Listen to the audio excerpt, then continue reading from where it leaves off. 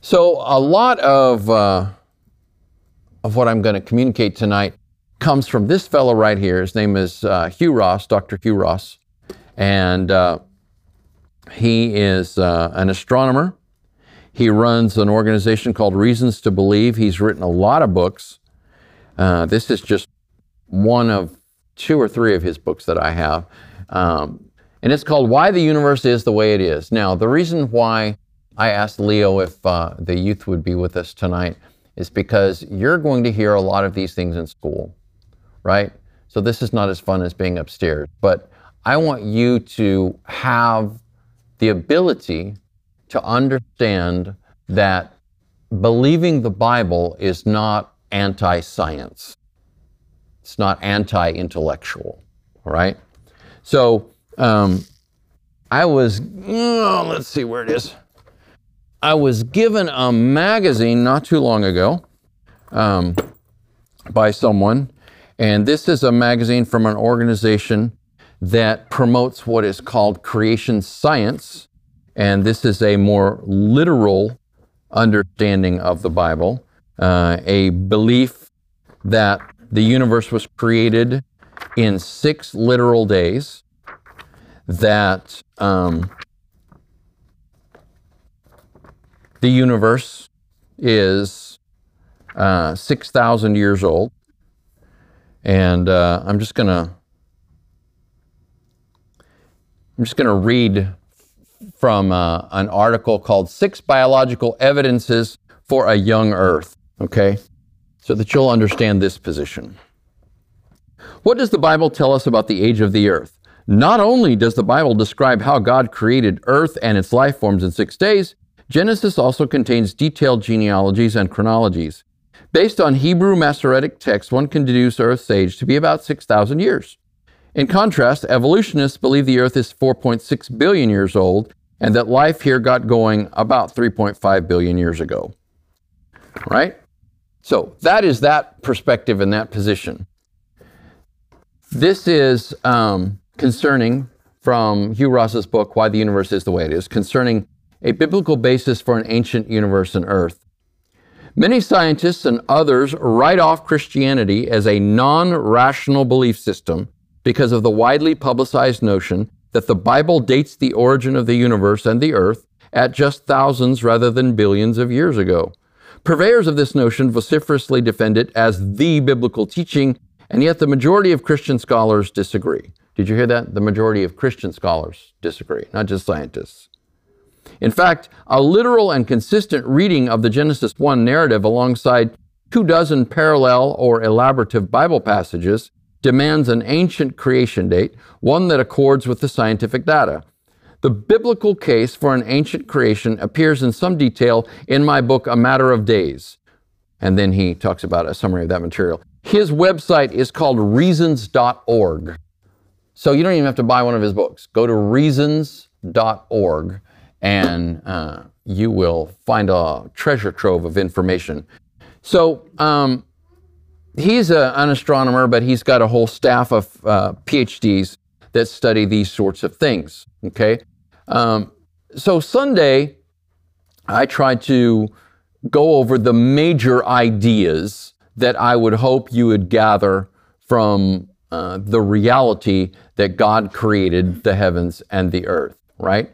That God created the universe, that complex order and design reinforce that reality, that there is a way things are supposed to be because God made them a certain way, that everything was originally created to be good, that humans are exceptional because we're created in God's image, that humans were created to rule over the rest of creation, and that the universe exists for a reason, and so do you, and that is to give glory to God. Now, those are my overall takeaways from Genesis 1 that I wanted you to solidify, okay?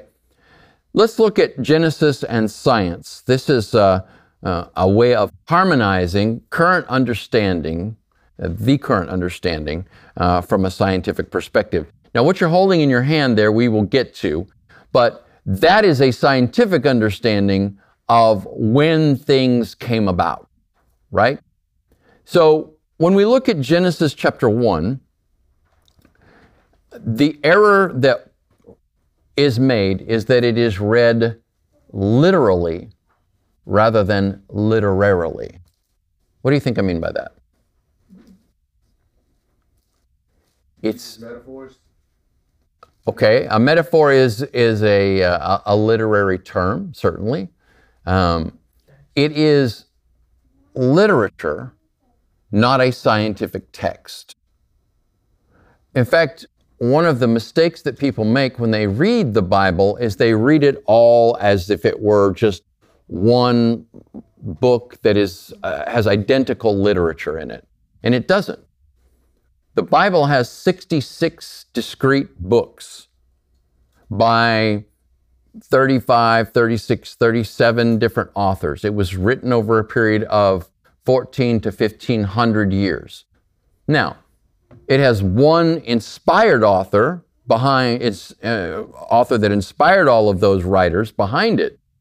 But we need to look at the type of literature that we're reading, and we need to not cram our own understanding into that. So, for instance, when you read the Psalms, that's a different type of literature than when you read one of the Gospels, right? The Gospels are narratives, and the Psalms are songs. The Psalms are poems. Do you read a poem the same way you read a novel? No. You do not. If you do, you don't understand literature, right? So I'm not saying that you have to have this vast education on literature in order to be able to understand the Bible. What I'm trying to do is get you to open your mind a bit to recognize that when you read the Bible, it's not all wussywig. You say, what? Wussywig.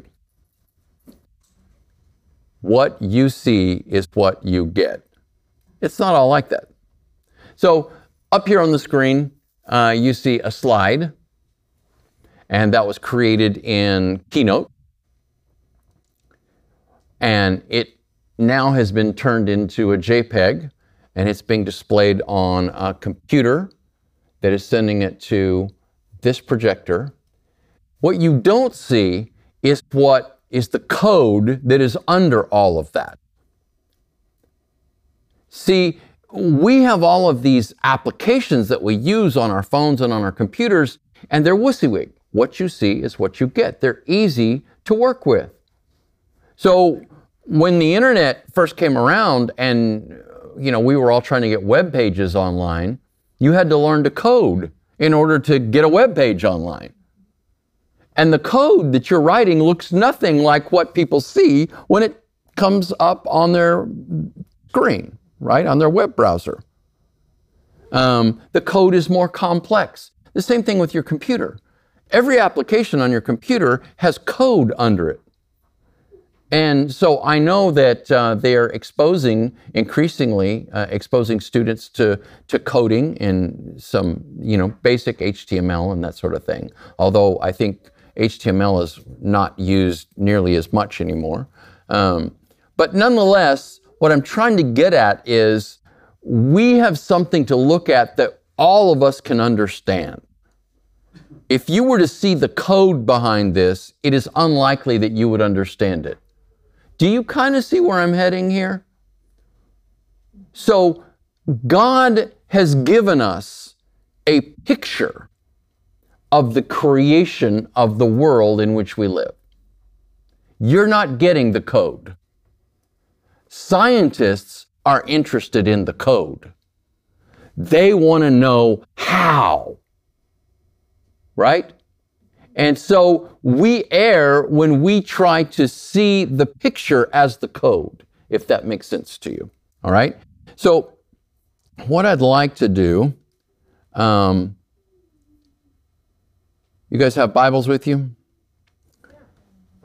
I know we don't always have them with us because we display stuff on the screen for you and all that other stuff. You got a Bible there? Yeah? You turn to Genesis chapter 1.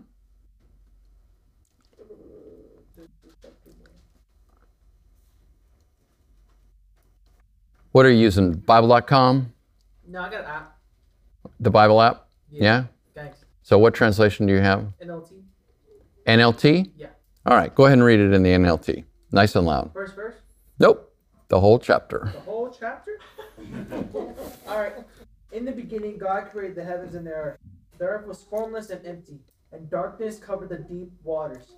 And the Spirit of God was hovering over the surface of the waters. Then God said, "Let there be light," and there were light. And God saw that the light was good. Then he separated the light from the darkness. God called the light day, and the darkness night. And the evening passed, and morning came, making the first day. Then God said, "Let there be a space between the waters to separate the waters of heaven from the waters of earth." And that is what happened. God made this space to separate the waters of earth from the waters of the heavens. God called the space sky. And the evening passed, and morning came, marked the second day. Then God said, "Let the waters beneath the sky flow up together into one place, so dry ground may appear." And that is what happened. God called the dry ground land, and the waters seas. And God saw that it was good. And then God said, "Let the land sprout with vegetation, every sort of seed-bearing plant, and trees that grow seed-bearing fruit. These seeds will then produce the kinds of plants and trees from which they came." And this is what happened. The land produced vegetation, all sorts of seed-bearing plants and trees with seed-bearing fruit. Their seeds produced plants and trees of the same kind. And God saw that it was good. And evening passed and morning came, marking the third day. Then God said, "Let lights appear in the sky to separate the day from the night. Let them be signs in the mark the seasons, days, and years. Let these lights in the sky shine down on the earth." And that is what happened. God made two great lights, the lighter one to govern the day, and the smaller one to govern the night. He also made the stars. God set these lights in the sky to light up the earth, to govern the day and night, and to separate the light from the darkness. And God saw that it was good. And evening passed and morning came, marking the fourth day. Then God said, let the waters swarm with fish and other life. Let the skies be filled with birds and every kind." So God created great sea creatures and every living thing that scurries and swarms in the water, and every sort of bird, each producing offspring of the same kind. And God saw that it was good. Then God blessed them, saying, "Be fruitful and multiply. Let the fish fill the seas, and let the birds multiply on earth." And evening passed, and morning came, marking the fifth day. Then God said, "Let the earth produce every sort of animal, each producing offspring of the same kind, livestock, small animals that scurry along the ground, and wild animals." And that is what happened. God made all sorts of wild animals, livestock, and small animals, each able to produce offspring of that same kind. And God saw that was good. Then God said, "Let us make human beings in our image, to be like us. They will reign over the fish in the sea, the birds in the sky, the livestock, and all the wild animals on the earth, and the small animals that scurry along the ground." So God created human beings in his own image. In the image of God he created them. Male and female he created them. Then God blessed them and said, "Be fruitful and multiply. Fill the earth and govern it. Reign over the fish in the sea, the birds in the sky, and all the animals that scurry around the ground."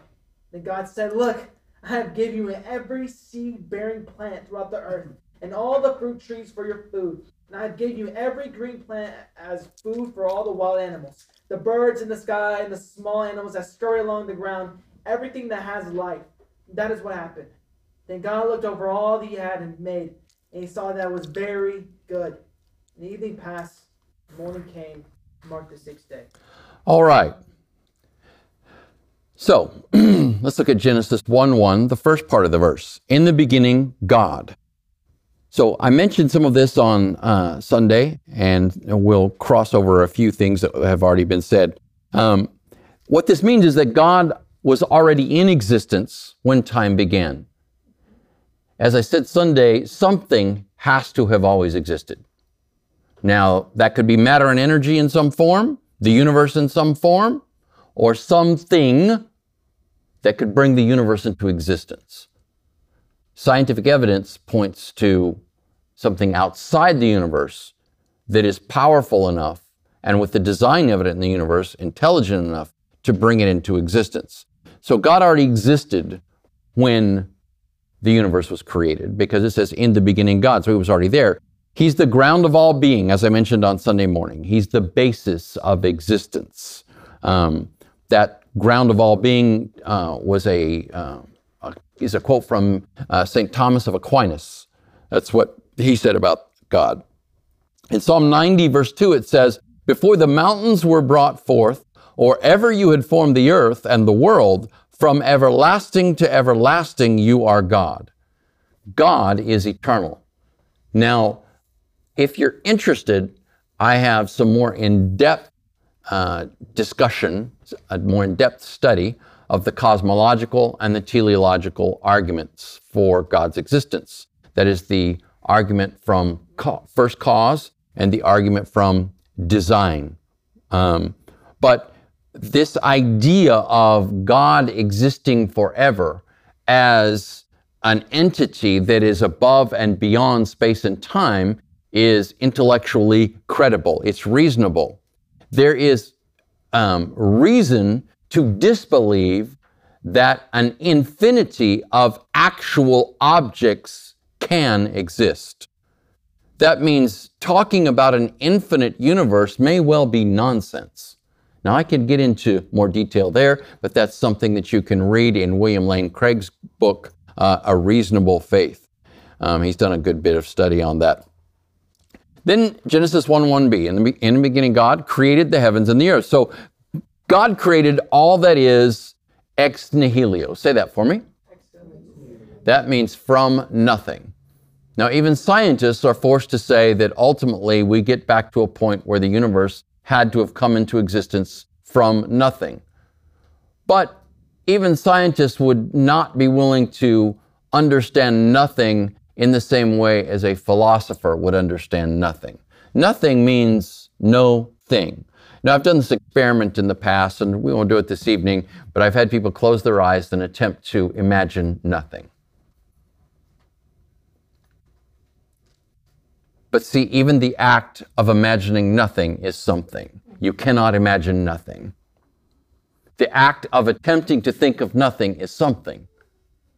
What we're saying is the universe came into existence from a set of resources that are beyond it and outside it. So we're left to grapple with what that set of resources are. And as if you're interested, if we do this little study, we'll talk about the cosmological argument, and we'll show that God is the most reasonable assumption there, without even having to get into the Bible. But hopefully what you're seeing unfold here in Genesis is that Genesis is, in fact, reasonable. Nothing cannot produce something, but an all-powerful intelligence can produce anything. Would you agree? Yes? So this is the thesis of Genesis 1. I want you to understand. Genesis 1:1 is what you need to focus on. In the beginning, God created the heavens and the earth. From that point forward, we have a picture of God superintending a process of creation. All right? So the balance of the chapter reveals this truth, we could say somewhat poetically. It reveals it phenomenally. All right? Now, you have probably, and Elijah's following along with my notes here, so if some of this kind of trips you up, you'll see that these are more detailed notes and they're there on the screen, and you can always take a picture of the screen if you would like. Phenomenal. You've heard that word. That's phenomenal. Oh my gosh, that's amazing. But the word phenomenal actually means, it appeals to appearance, right? So this is an account that is based on appearance, right? So I've got a variety of different people in this room of different ages, right? Maddie, you're 11 now? Almost 12. Almost 12. You're killing me. You're killing me, Smalls. You're killing me. 14 or 15 now? I'm almost 15. Already 15? Almost. Almost 15. She's getting there. Two 18-year-olds, 20-somethings, 30-somethings, others of us up there somethings. Way up there. We have to scroll way down when we have to pick our dates. Genesis can be explained to anyone with any level of education at any point in time in history. You know, we have these views about the world that have been set in place largely in the 20th century. Well, what did people do before that? Well, they were just all stupid and they were wrong. I know that we've all been led to believe that, the understanding that the world is round and so forth is relatively recent, but there's actually ancient evidence that people believe that the earth was round. So we think we're far more intelligent than people from previous eras. But if you try to read some of the things that were written by, let's say, the Greek philosophers, the most famous of whom are, between 200 and 400 years before Jesus, they were brilliant. So there have always been brilliant people, and they've had certain ideas and assumptions, and some of those are right and some of those are wrong. The beauty of Genesis is it could be read to anybody at any intellectual level, in any era of time, and still understood to have the same purpose. God created the heavens and the earth, and He did that through a process. So I was here last night with all my karate kids. It was lots of fun. And one of our two youngest karate kids, one of them is back there in the back right now, right?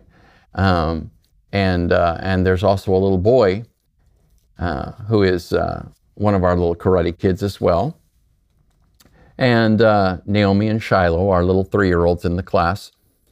And Shiloh came up to me and after class, and he said, "When I was your age, I was as tall as you." And he started going into all this description of what life was like when he was my age. I just looked at him and, "Kid, you've never been my age. In fact, I'll be in heaven when you get my age," right? How do you explain something as complex as the universe to someone who doesn't understand time? You know what? I bet anything that you parents back there could read and probably already have read and or explained Genesis 1 to your daughter. A 3-year-old can understand it. An almost 12-year-old can understand it. An almost 15-year-old can understand it. 18-year-olds can understand it. Old people can understand it, right? I have a master's degree. There are others in this room that have various degrees. Or you might not even have a college. It doesn't matter. You can understand it. That's the point, all right? Genesis 1:2. The earth was formless and void. How do you have a formless and void earth? That's just impossible to put in your brain, isn't it? Because as soon as I say earth, what's the picture that snaps into your mind? Huh? Round, a globe. We automatically think of that beautiful blue globe hanging in space. These people didn't have that picture. The earth was formless and void. That means it was empty and without form, and darkness was over the surface of the deep. And the Spirit of God was moving over the surface of the waters. So I want you to imagine that you are floating on a sea in absolute darkness. Now, somehow you're not worried about breathing and drowning or anything like that. Maybe you're in a boat. But see, if I say a boat, then there's structure around you. What I want you to understand is that this is just a restless, formless, dark ocean. That's all we've been given so far. You see, Genesis chapter 1 comes from a point of view. Every play you've ever been in, every book you've ever read, every news story you listen to has a POV, a point of view. We have a point of view from what we know as the surface of the earth. And that point of view is coming from the Spirit of God who's moving over the waters. So the rest of this comes from the perspective of the Spirit who is on the surface of the earth. We don't know it as a globe. There's no light. We can't see anything yet. All we know is there is this vast, empty, dark, deep sea, right? We know it's water, so he's hovering over the surface of the waters. So the Holy Spirit is the POV. In the telling of the story, any story, there's a point of view. In the observation of any event, there's a point of view. By the way, we have 3 Gospels that are called the Synoptic Gospels. Do you know what they are? Come on, children of God. Matthew, Mark, and Luke. Why are they called synoptic? Because they share a point of view. Then we have John, and it is very possible that that's the next thing that I will do in church, is to go through the Gospel of John. And John shares a different point of view. Same Jesus, different point of view, right? You heard that old story about the blind men that all were seeking to describe an elephant? Yeah. Right? They're all blind men and women. I'm sorry. Yeah. I'm not sexist. All right. Blind men and women, all seeking to describe an elephant. And one young lady said, well, an elephant is like a snake. Like a snake? What are you talking? Another guy said, no, an elephant is like a wall. Another one said, no, an elephant is like the trunk of a tree. Well, what were they doing? They were reaching out with their limited perception, and they were touching, each of them, a part of the elephant. The one who thought it was a snake, perhaps a big snake, was touching the trunk of the elephant. The one who thought it was a wall is touching the side of the elephant. They're huge. The one who thought it was a tree was touching the leg of the elephant. Do you see how they can all be right?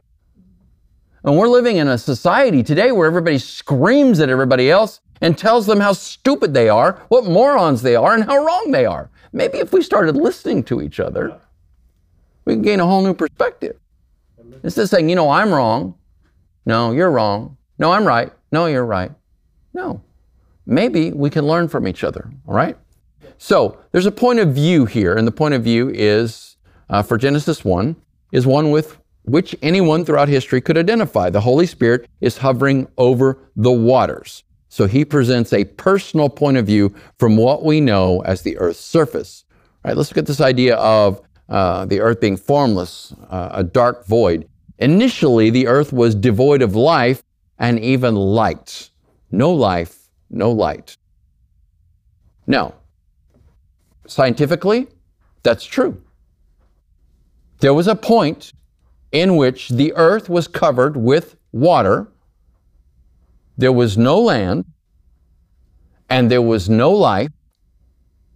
And believe it or not, the atmosphere was so dense with water vapor that light couldn't even penetrate to the surface of the ocean.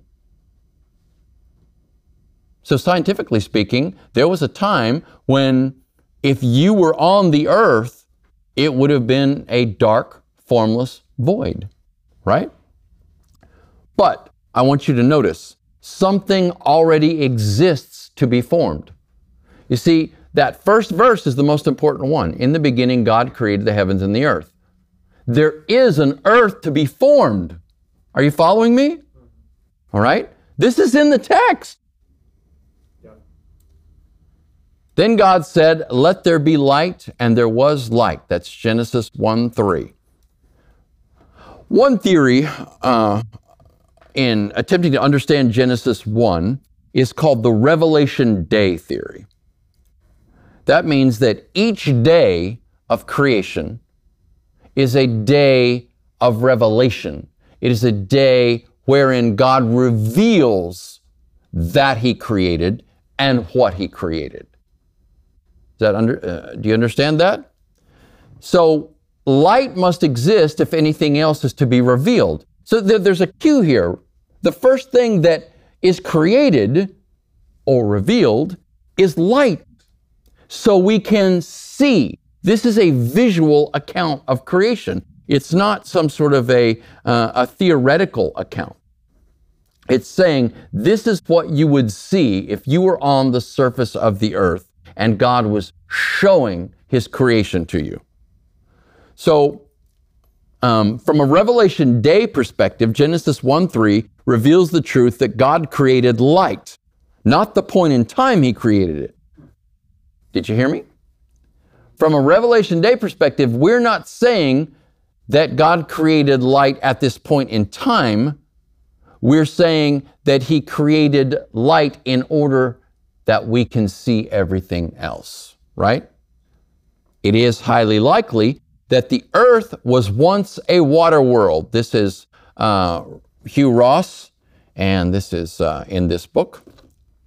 The surface was completely inundated in liquid water, and the atmosphere was filled with dense water vapor. So from the point of view of the Holy Spirit, on the surface of a primordial earth, initially, no light would have reached the planet's surface. However, from a scientific perspective, as Earth developed, atmospheric water became less and less dense, and light began to pass through to the surface.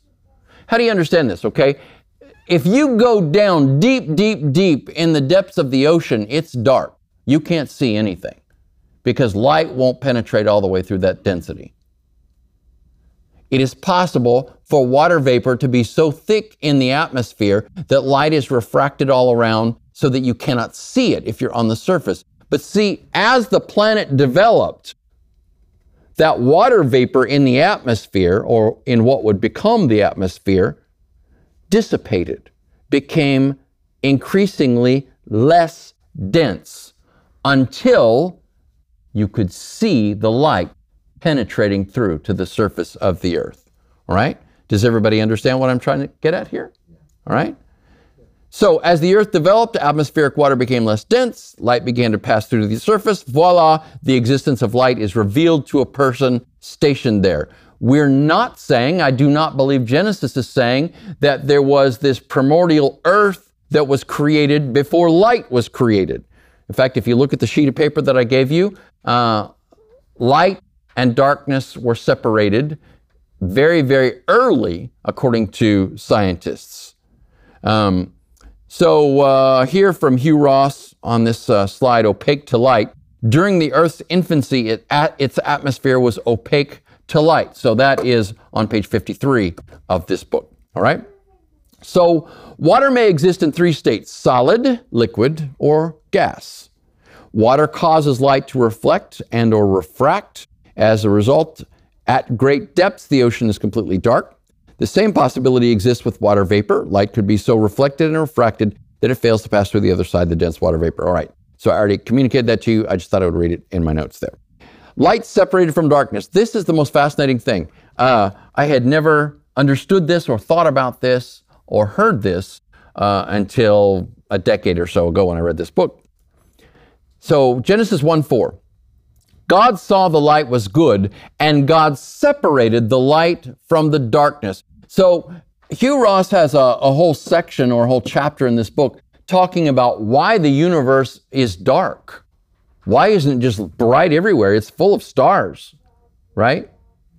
So because light possesses material properties and occurs within the time-space continuum, and because light travels at a constant speed, anybody know? Don't look up there. Do you know? Do you know? Oh, what? I already saw it. 186,000 miles per second. The greater the distance we observe something, the further back in time it happened. This is the most difficult thing for those that would hold that the universe was created in 6 days to factor in. We're looking deep, deep, deep into space. And we can look so far into space now that we can see actually to the point near the beginning of its creation, right? This gives us abundant evidence that the universe is not 5,000 to 7,000 years old. According to Hugh Ross, referencing 5 years of collected data from the WMAP. Go to the next slide, Lige. That's the WMAP picture. That's the Wilkinson Microwave Anisotropy probe, and that's a map of the universe from that probe. It is now possible to see so far out into space as to look back in time and observe the point at which light separated from darkness. That agrees with Scripture. There was a point at which light was separated from darkness. Who would have even thought of that? Light was separated from darkness. Well, this occurred at the beginning of the universe over 13 billion years ago, right? God called the light day, and the darkness he called night. And there was evening, and there was morning one day. Well, let's talk about that now. There was evening, and there was morning. Okay, so we now have a cue as to what group of people this was originally written to. When does a day start? When does a new day start? What time? Sunrise. It starts on sundown if you're a Jew. It doesn't start sundown for us. Midnight. It's still inaugural day. Right. It's midnight. Joe Biden was inaugurated earlier today. It's still the same day. We're still the same day. When does tomorrow start? Night changes the day. Okay. When does tomorrow start for you? 3 a.m. Probably when you get up in the morning, right? But in terms of our clock, when does tomorrow start? Midnight. Isn't that kind of random? You ever thought about that? The next day starts in the middle of the night, right? So there are different ways of looking at this. For the Jewish person, and down to our day, this is true. Sundown marks the end of the previous day and the beginning of a new day, right? So we're talking to a particular group of people and the way they observe the world, right? Number 2, how do we define a day? How do we define what a day is? 24 hours. Oh, 24 hours. How do we define that? the Earth rotates around the sun. Oh, no? Oh, no. When it spins on its axis. Yes. So we define a day as the time that it takes the Earth to rotate one time around on its axis. Wait a minute. There's no rotating anything here. All we've been given to know is that there is this void. There's no circular Earth. In fact, have you read the Genesis account and paid attention? On what day do the sun, the moon, and the stars get created in Genesis 1? Uh-oh. Second day. They don't show up until day 4.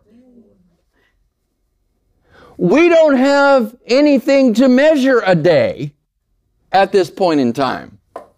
That should be a cue to all of us that something else is going on here. Other than God saying, a 24-hour period has passed.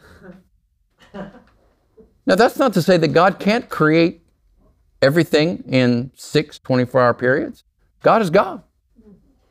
But do we have evidence in the Scripture and in science that that is what took place? I don't think so in either case, right? Let's go back and let's talk about another theory. And what we're doing is we're consolidating these two theories of explaining and understanding Genesis. We're creating a concordist view of Genesis versus science, right?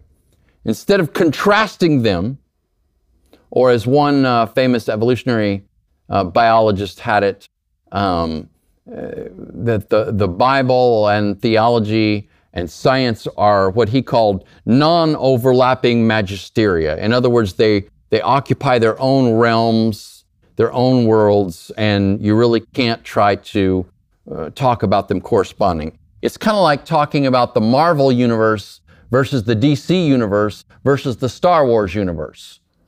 They're not the same, are they? They're different views and different worlds, right? And you can't make them anything like our world either. They are their own, and so this is what these, this particular individual, and this is a view that some scientists take, and indeed that some theologians take, that you just need to read the Bible and not try to make it agree with science in any way. But I take a concordist view. I'm an accommodationist. I'm just an inveterate accommodationist. I want to see how this all works together because God really did create the heavens and the earth, and I want to know how that went down. Right? Now, I may not be able to understand how it went down in detail, but I can understand the basic idea, and I think that that's what Genesis is trying to give us. So another way of understanding this, a concordist way of understanding how Genesis may agree with science, is called the day-age theory. This perspective permits a correlation with what scientists understand today. Each day of creation represents an undefined era of time. Okay, let's go back and look at some of the ways that we use the word day. Obviously, we use day to refer to today. I had a good day. I had a bad day, right? But have you ever heard somebody old like me say, well, back in my day? You ever heard somebody like me?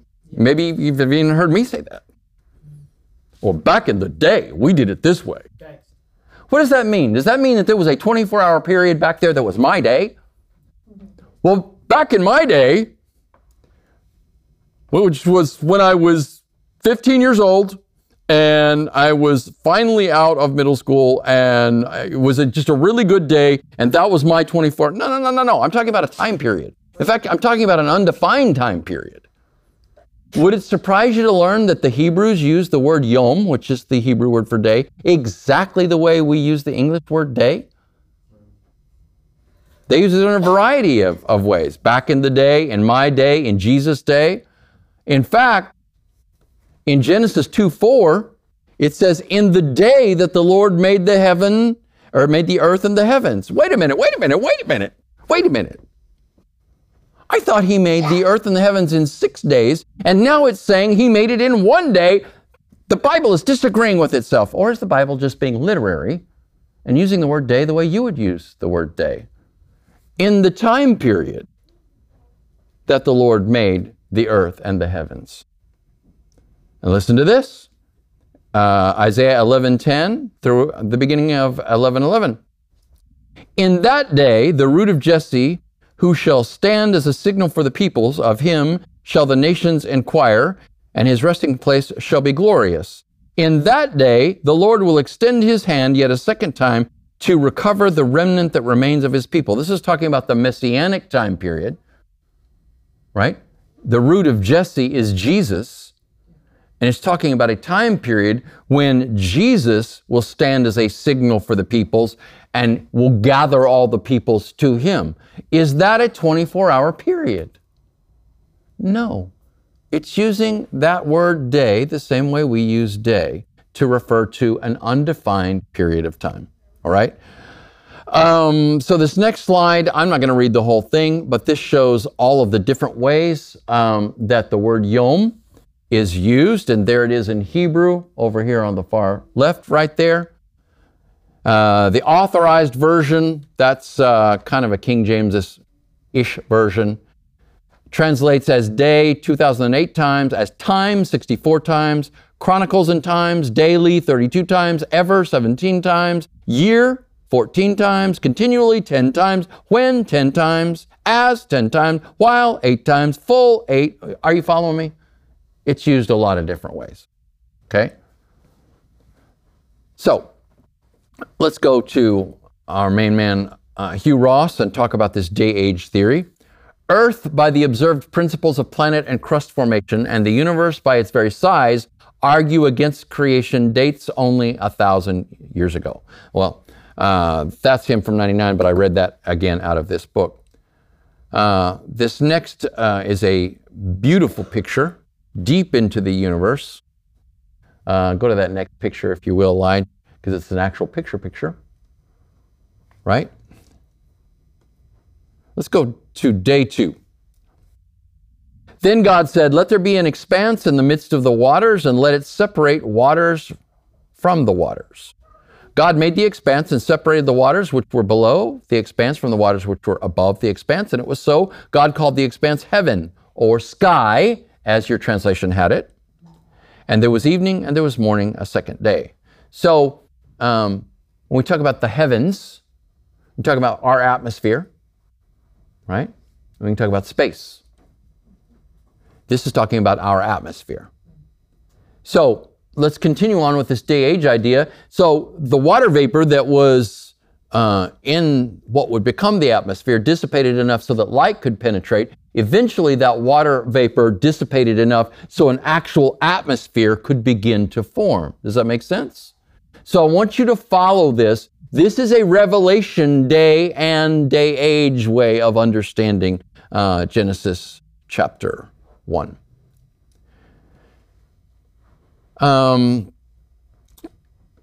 Hugh Ross says, in its youth, the planet's atmosphere was translucent. Once the density of water vapor above the surface of the Earth dissipated sufficiently, a visible separation could be observed between the solid mass of clouds above our planet and the pan-oceanic surface below.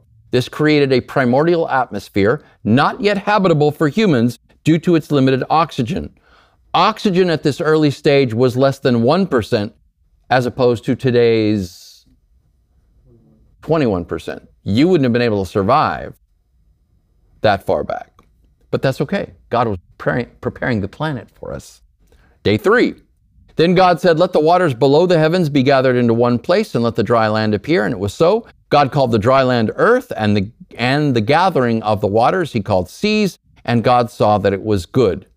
So, this idea of water dissipating and receding continues. It says, let the waters be gathered in one place.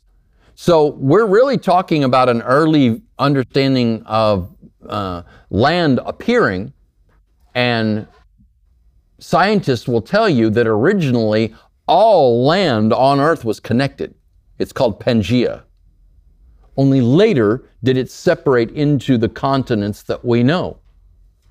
So as the planet is developing, now the water above has dissipated enough to form an atmosphere. The water below has begun to gather into one giant ocean and one giant land.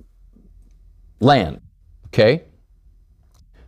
Now that we have land and we have the ocean separated, God said, let the earth sprout vegetation, plants yielding seed, and fruit trees on the earth bearing fruit after their kind with seed in them. And it was so. The earth brought forth vegetation, plants yielding seed after their kind, and trees bearing fruit with seed in them after their kind. And God saw that it was good. There was evening and there was morning, a third day. So land appears, vegetation appears on the land. As water dissipated above, forming the atmosphere, so water receded from the face of the earth. Tectonic plate movement pushed land masses above the surface of the pan-oceanic surface. Initially, this would have been various islands, according to Hugh Ross. That's within the top of your mountains as it pushes further up and up. There's also evidence in the biblical text of Pangea, one giant supercontinent. Let's talk about oxygenation, which, by the way, remember we have an atmosphere, but we don't have enough oxygen in it. How do we get oxygen into the atmosphere? We need plants. And guess what? That's the first thing that we have. Humans don't come around first. Animals don't come around yet because they can't breathe. There's no oxygen. Guess what? God created plants first. Bacterial and plant life were surely the first kinds of living organisms on Earth. Here, the order of creation as presented in Genesis is essential. Complex life forms would have been impossible without simpler life forms that produce oxygen through photosynthesis. Hugh Ross says, for such oxygen to accumulate to the required level, a huge abundance of photosynthetic life had to work aggressively to pump out enough oxygen to fill oxygen sinks. That is, oxygen-absorbing minerals. So see, land had to be there for those minerals to absorb the oxygen. This is so beautiful the way God did this. In both Earth's crust and mantle, oxygen also had to reach appropriate levels in Earth's atmosphere. It took such life 3.8 billion years to raise the atmospheric oxygen level from less than 1% to its present 21%. That's a lot of time. But to God, time is irrelevant. We make time a big deal. God is above time. Day 4. Here's the tricky one. sun, moon, and the stars.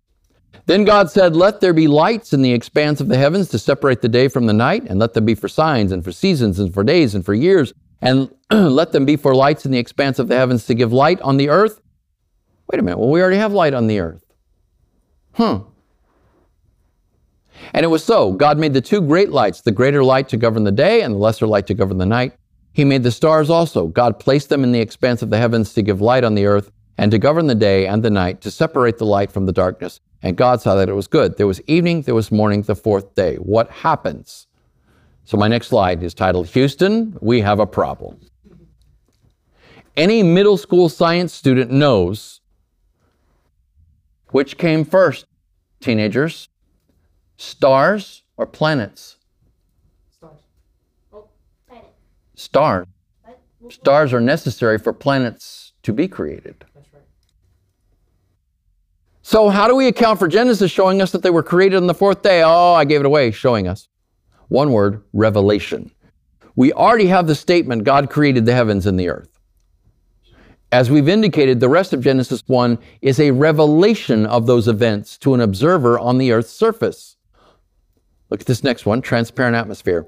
Only when Earth reached what astronomers and physicists call middle age, an age of over 4 billion years, did its atmosphere become transparent enough to enable its inhabitants to observe the most distant objects in the universe.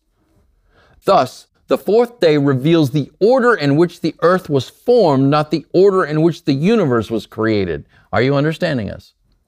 You understand how the day-age theory and the revelation day theory all come together, and how we see this beautiful picture of God simply revealing to you, showing to you that He created the heavens and the earth. You're on the surface of the earth. You don't know what's a globe. You don't know anything.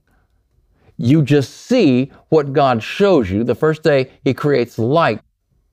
And then He begins to show you how He is creating everything else. And this is, the creation is focused on the earth itself.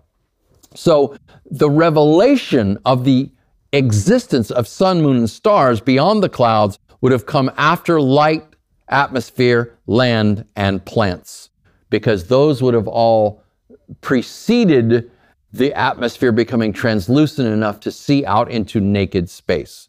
Day 5, fish and birds. Then God said, let the waters teem with swarms of living creatures, and let the birds fly above the earth in the open expanse of the heavens. God created the great sea monsters, large fish, right? And every living creature that moves, with which the waters swarmed after their kind, and every winged bird after its kind. And God saw that it was good. God blessed them, saying, be fruitful and multiply and fill the waters and the seas. Let the birds multiply on the earth. There was evening and there was morning, a fifth day. So now we have the most complex life that is yet seen. There may be reference here to what we would call dinosaurs, if we're looking at these sea monsters as some sort of primordial creature. God created the great sea monsters. Day 6. Then God said, let the earth bring forth living creatures. This is interesting to me. He says, let the earth bring forth living creatures. I want you to think about that for a minute. Now, this didn't happen on its own. I'm not advocating some form of naturalistic evolution.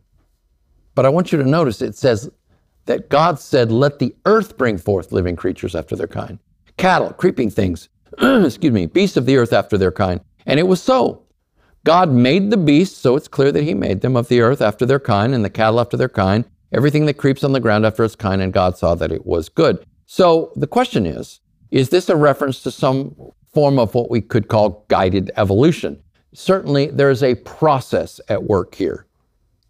And increasingly, Darwinian evolution is falling further and further short of having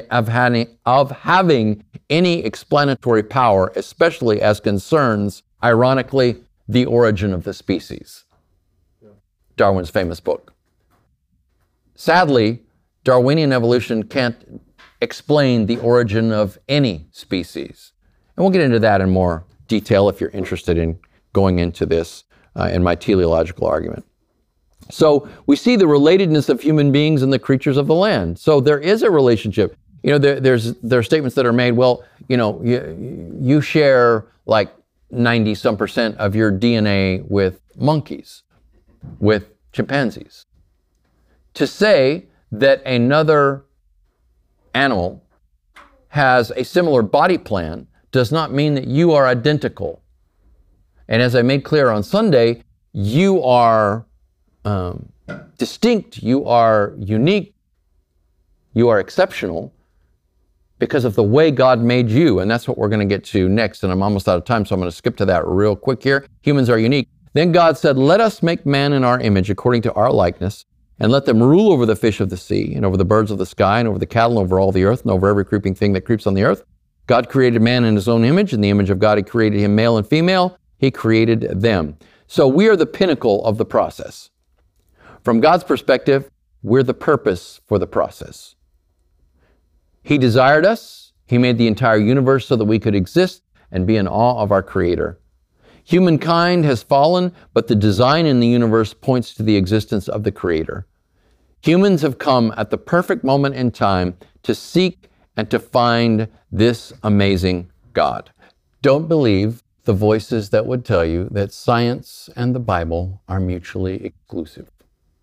Understand that there is a way to understand things. There's a way to recognize the way Scripture has written and revealed things to us, and the way nature reveals things to us. And use your brain and ask questions. And don't believe every voice that talks to you, right? The mind of God is revealed to us in the Scripture and in the heavens. The Scripture says, the heavens declare the glory of God, the firmament his praise. And then it talks about the Word of God, the law of God, right? We call that general revelation and special revelation. When I go out in nature, I'm in awe. I used to take teenagers to Colorado skiing. And, we would, go up the lifts into the Rockies. It's how people can state that this came about as the result of sheer chance and not be in awe of a Creator is simply beyond me. It's arrogance, is what it is. So, all right. Well, God bless you guys. I appreciate you. Thank you.